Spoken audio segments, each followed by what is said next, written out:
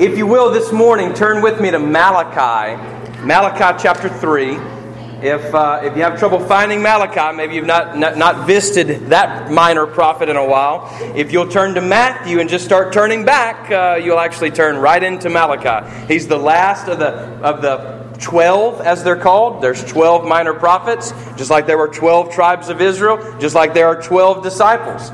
And so there are 12 minor prophets. Malachi's the 12th, and he's also the last. And as far as we can tell in the dating scheme of things, which we're not always sure about scholarly-wise, but as far as we can tell, Malachi is at least one of the last, if not the last, prophet of Israel until you get John the Baptist, which emerges in Matthew and the other Gospels. So turn with me, if you would, to Malachi chapter 3. And I must tell you at the beginning, I must warn you, really, unfortunately, that I missed last Sunday, and it was a great time at my dad's church. It was awesome celebration, 30 years of ministry. Beautiful service. Justin and I were there with all our family, and we don't really get to worship, together as a family. And Dad wasn't preaching, I wasn't preaching. But what that causes is sort of a backup. You know what I mean? Sort of a reservoir to build, and unfortunately, it's going to spill out this morning. And so, I kind of, as a preacher friend of mine says, I feel like a mosquito at a nudist colony. I just don't know where to begin this morning. So, we'll see where it ends up. All right. So, Malachi chapter 3. We're going to read a few verses here. Notice we're going to start with verse 6 of chapter 3. Hear the word of the Lord this morning. For I, the Lord, do not change. Therefore you, O children of Jacob, are not consumed. From the days of your fathers you have turned aside from my statutes and have not kept them. Return to me, and I will return to you, says the Lord of hosts. But you say, how shall we return? Will man rob God? Yet you are robbing me. But you say, how have we robbed you? In your tithes and contributions. You are cursed with a curse, for you are robbing me, the whole nation of you. Bring the full tithe into the storehouse, that there may be food in my house, and thereby put me to the test, says the Lord of hosts, if I will not open the windows of heaven for you and pour down for you a blessing until there is no more need. I will rebuke the devourer for you, so that it will not destroy the fruits of your soil. And your vine in the field shall not fail to bear, says the Lord of hosts. Then all nations will call you blessed, for you will be a land of delight, says the Lord of hosts. Let's pray to that Lord of hosts now. Jesus, thank you for your word. We pray now blessing on your word. We also pray that you would speak to us. Just say that to Jesus right now. Speak to me. We pray in your most holy name. Amen. Now you may be thinking right off the bat, oh, wow, I came the wrong Sunday. Tithes and contributions, here we go, yada, yada, right? But unfortunately, that's not where we're exactly going with this. There's a little more to it than that, and so I want to couch it in the context that we find it in this morning. You see, I grew up attending middle school at Brookhaven. Now, if you don't know much about Decatur, Brookhaven is not like where the rich people go. Brookhaven's more or less where the lower class and middle class folks go, and that would have included my brother and I. And at this school, I learned many things, being in that sort of rougher group of people, as you can imagine, sort of the rougher part of town, at least according to some. And so here I was, this white kid from Mississippi, and I'm just trying to learn everything. And I went to a very small elementary school at Flint Elementary, which is like old homeschool, basically on steroids a little bit. And so here I found myself with this big group of people, all these different wings, and just tons of folks and people that were not like me. And so I learned quite a bit at Brookhaven, how to gleek, how to close my eye and do this weird thing with my eye, how to talk like Donald Duck. But that's beside the point. That's not the only things I learned there. One other thing I learned is this. When the guys there started fighting, when you'd want to kind of show your masculinity when you were this yay tall, and all the girls were bigger than you. You remember that in middle school? It's weird how that happens. It's like, dang, I'm not even bigger than any of the girls, And so what they would do is they would start talking and arguing, and then it would escalate. And you may have seen this too. They get right in each other's face. You know what I'm talking about? And they get right up on each other, and they're like, say I won't. Anybody ever heard that before? Say I won't. Say I won't do that. And the guy's like, you won't. And then normally nothing ever happens, right? They just keep saying, say I won't. And they just keep walking around and say, everybody's like, yeah, come on. And nothing really ever happens at that. And I saw that a lot. Could I submit to you that it's almost as if God is saying that to us this morning in Malachi? You say these things, but I tell you what, if you did this, if you obeyed me, God is basically saying, say I won't do it. Say I won't open the windows of heaven and pour out a blessing until you don't even need anymore. Say I won't do that. So I want to challenge you this morning. Say God won't do it, because He will follow through. Amen. He absolutely will follow through on His punch of grace, if you will. He's not going to back down. And thanks be to God that He's not. Now, Malachi means messenger. Like his name actually means messenger. And have you ever noticed how many times in the Bible God sends messengers? In other words, if something's going down in Israel, guess what God's going to do? He's going to send a prophet. Did you hear the call of Jeremiah just moments ago in our scripture reading from Jeremiah? Jeremiah says, hey, I'm just a boy. You can't expect me to go. He says, don't say that you're just a boy, because you're my boy. And I tell you right now, I'm going to put my word in you, and you're going to tell the nations. Not just you think you're just going to Israel. You're going to tell the nations. And guess what? We're still reading his prophecy this morning. 2016. Jeremiah would have lived in the 6th century BC. That's quite a long time for him to still be speaking to people God's word. I'm just a boy. No, you're my boy. The messenger also is a symbol of the messenger that's spoken of primarily in Isaiah. Isaiah is very messianic. A nice word that just means it's very Christ-centered. Do you know that the term Christ is Messiah? That's what it means. It just means Messiah. When you say Jesus Christ, you're saying Jesus, Savior, Messiah. Messenger. This is God's true messenger, not just with a message. Jesus does not just come with a message. He is the message. Himself. He is God. Himself. As I've said many times before, when my kids get scared, they don't want a text message. They don't want a letter. They don't want something to read on TV. They want me in the room. They want a person. And you know what? Our greatest need as people is a person. We don't need a word thrown at us, shaken at us. We don't need just a text message or an email or a handwritten note. We need a person. We need a person. And that person has come. Jesus has come. And you know what he did? He then commissioned us to be messengers. That's nuts! If you know me. If you know you. Why would he give us charge over that? To be his and we say, oh, no, I'm just a boy. I'm just a girl. You're God's girl. You're God's boy. And he'll use you to reach the nations. Yes. That's the only way. God doesn't have He doesn't have B-type plans.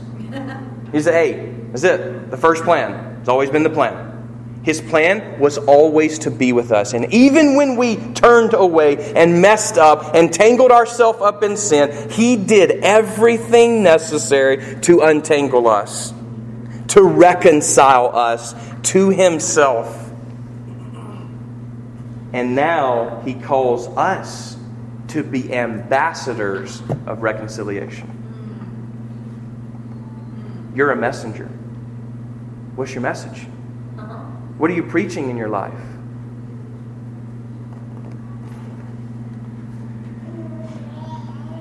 Malachi, his situation was quite different from ours.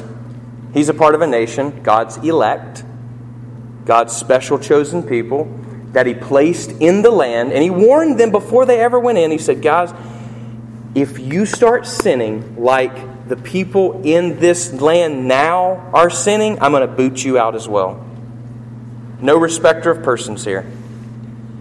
Well, as you know, the story of Israel goes, they got in the land, they started sinning, they split the kingdom. At 1000 BC, Israel was a powerhouse in the world.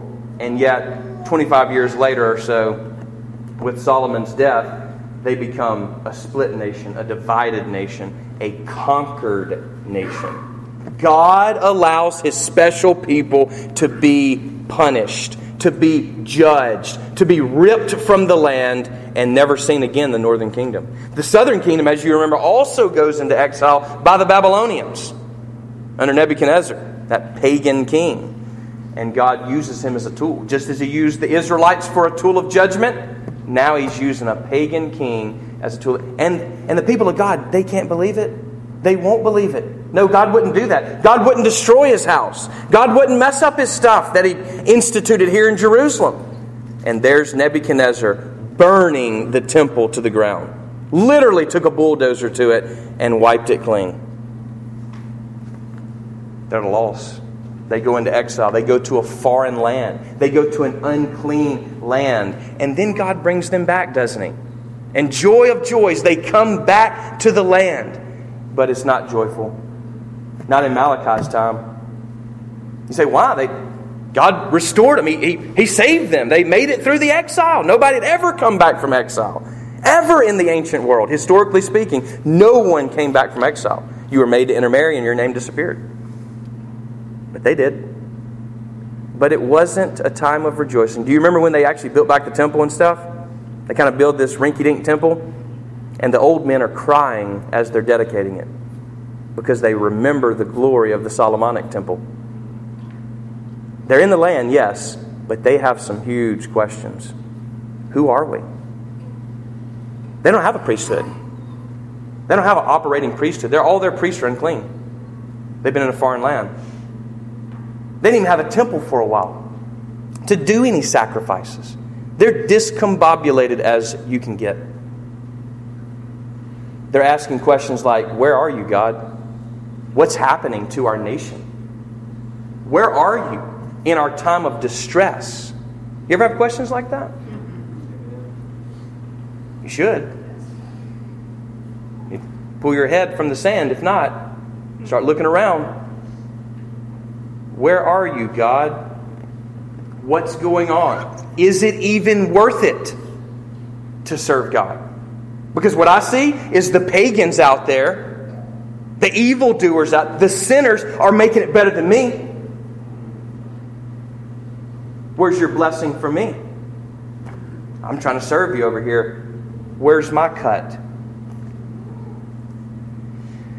God sends a messenger to answer these questions.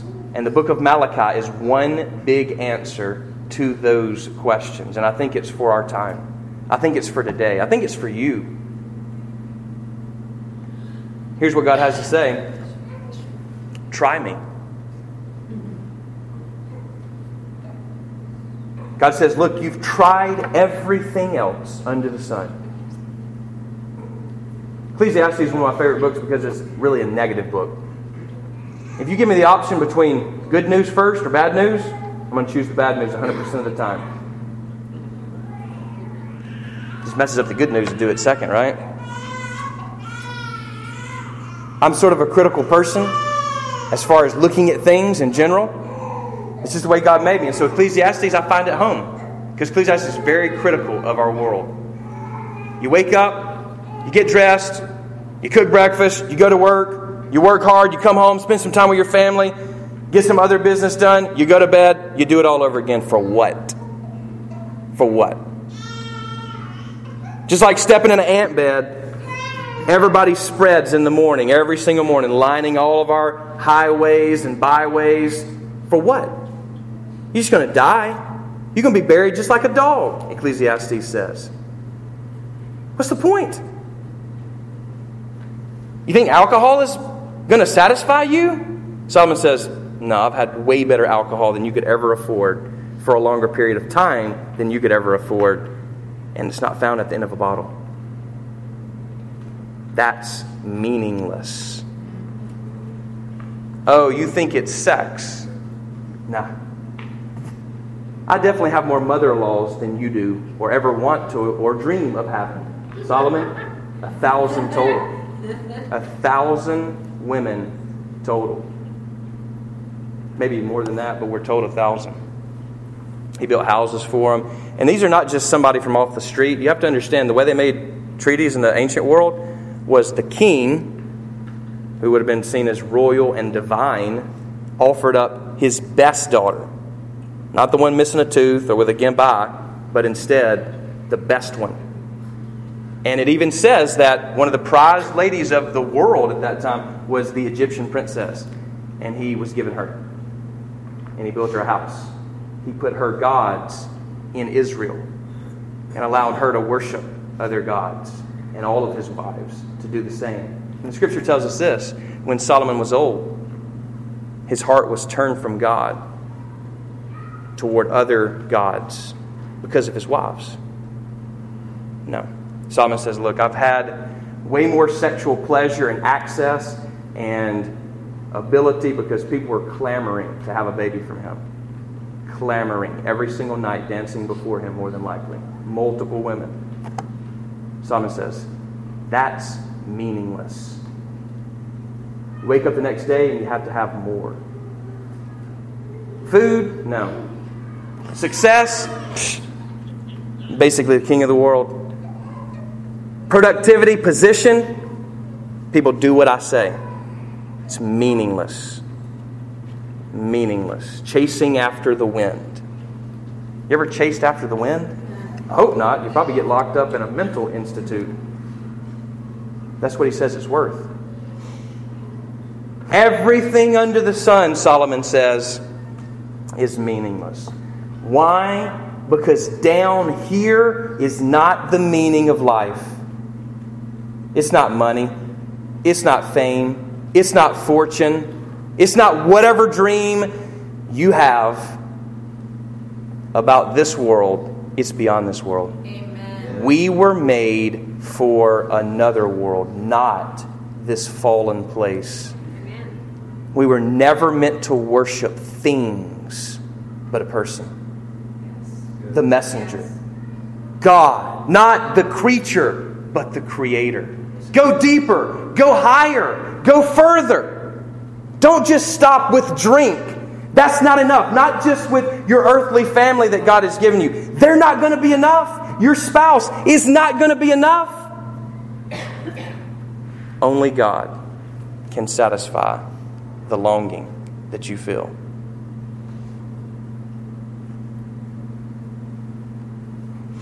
So he sends his messenger. And he says, try me. You've already tried all this other stuff. I've already given you plenty of other messengers. You won't listen. Just try me. You keep doing this stuff for me, hoping that it'll impress me. It won't. What can you do for God that would impress Him? Amen. The only thing is to give Him your heart. He wants you. It's crazy. If you're around me enough, you won't want me. But Jessica does. It's nuts. My kids do. Blakely, she may not know any better right now, but she loves me. She likes to just look at me and smile. You know what? God is looking upon us, the Scripture says, smiling down on us. God is not weariness. God is not anger. God gets weary of our shenanigans, of our failures. God gets angry at sin, but He is not those things. He is love. Amen.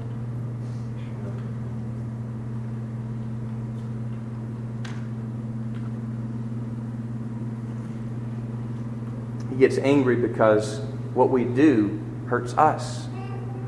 It hurts His children.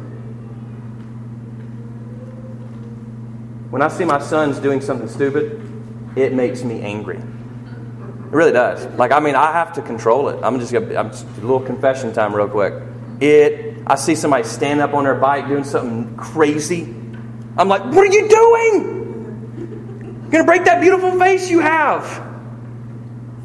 And they have.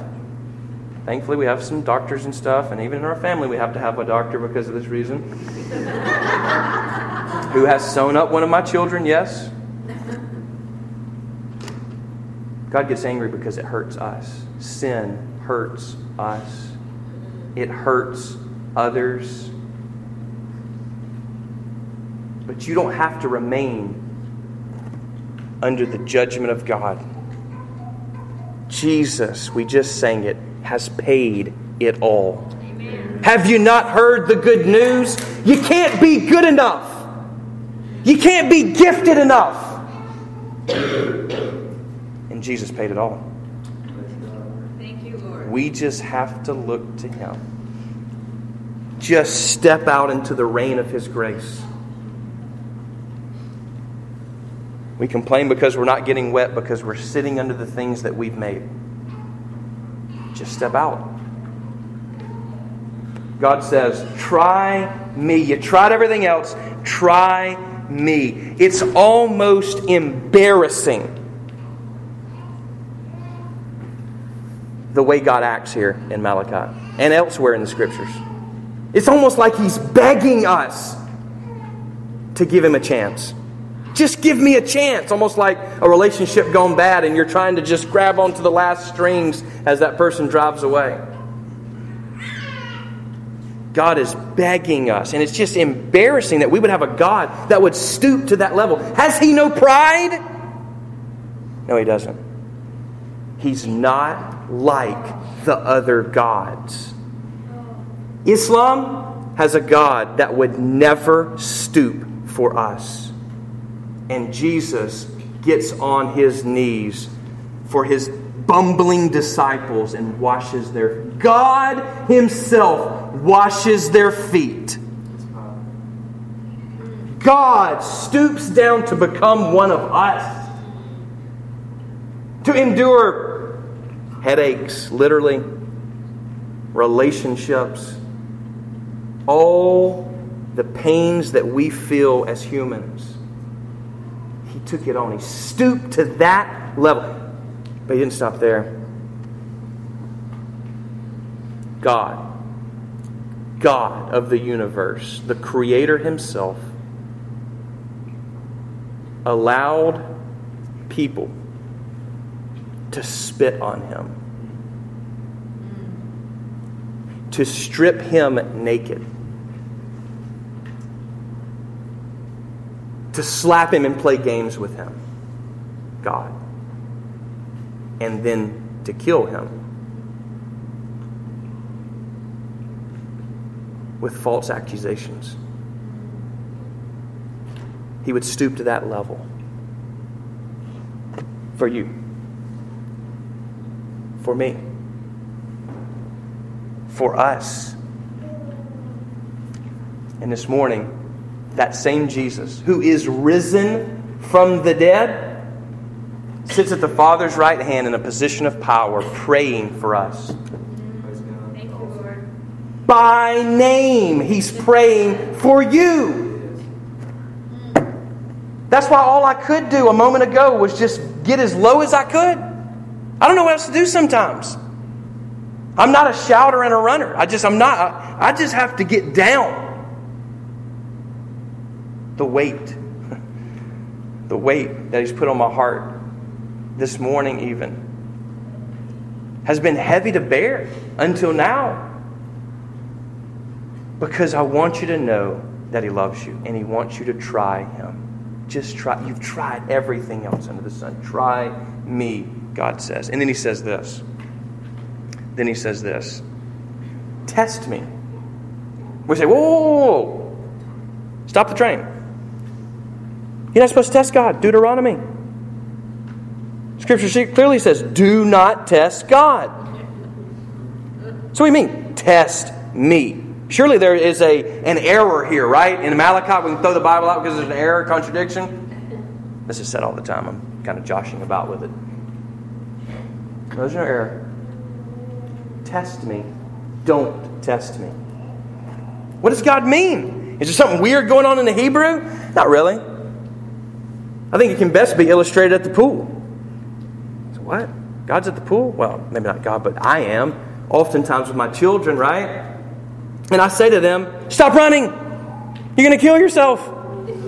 Stop diving into a step. Who would do that? I'm telling you, the people that I deal with on a daily basis, it's nuts. I say, don't test me. If I say, do that, don't do that again, or else we're going home. Don't test me on that. You don't want to do that. I'm going to follow through. But then there's Ty. He's on the edge. I'm in the pool. And I say, son, come here. This will be fun. Jump to daddy. He's thinking, it's going to be fun. I've already sucked some of that water down, almost thrown up. That's not going to be fun at all to jump in there.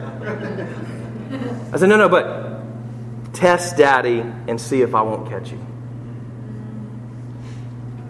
Don't test me. Test me.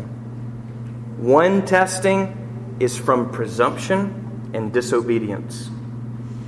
We never test God in that way. You better do this for me. Look, I've had children say that to me, and I wanted to rise up on them. You know what I'm saying?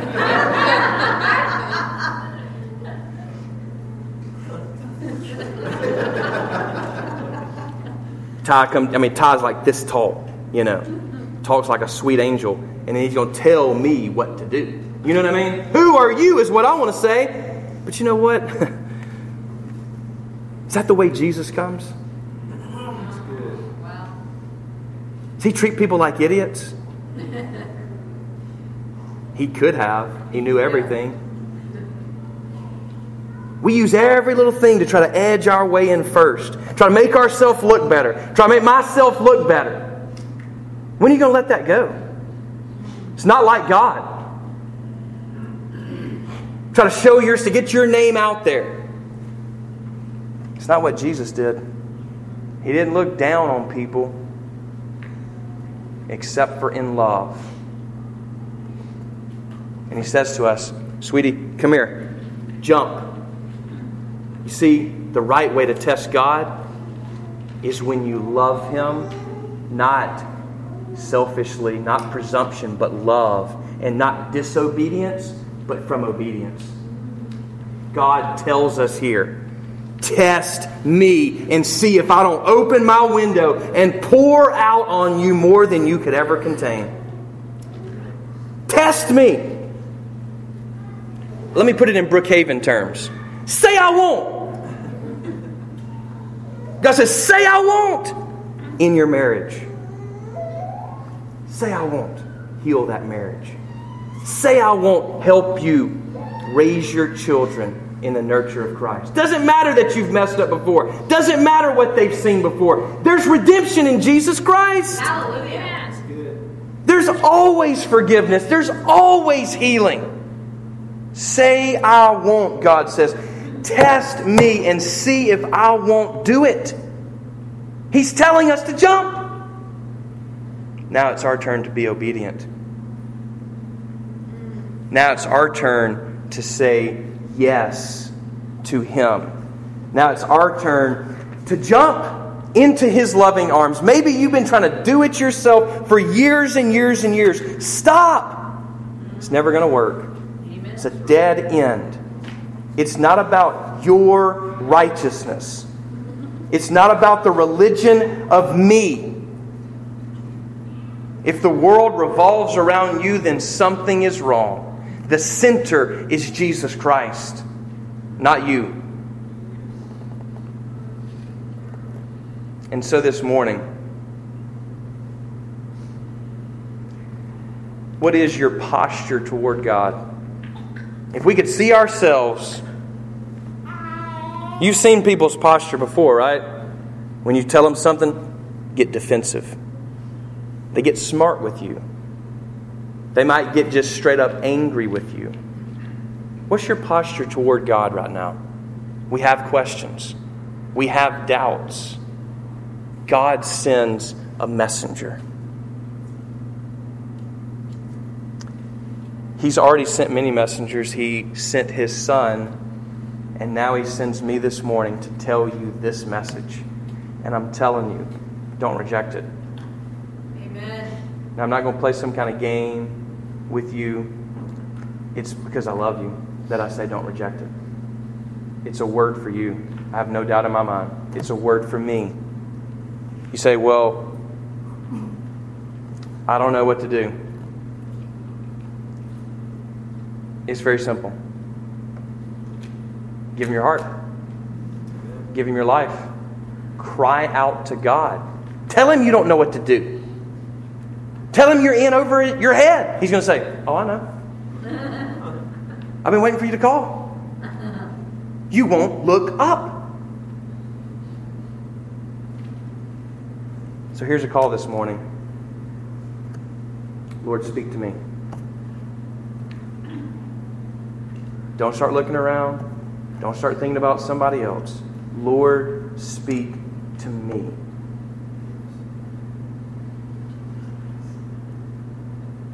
See if He won't. See if He won't do it.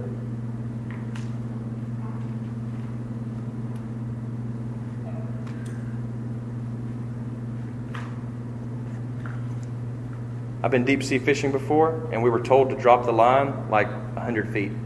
Hit the bottom, come up. I'm like, man, what in the world? Whoa, something's on there. Drop a line this morning to God. Right here. Right here. You say, well, why can't I do it in my seat? Because sometimes you need to get up and you need to go down and you need to bow your body. Not just trying to play some spiritual thing, but your whole body before God and say, Lord, speak to me. I want to be holy. I want to be your boy, your girl. See if He won't speak back. See if you won't feel a tug on the heart strings of your life.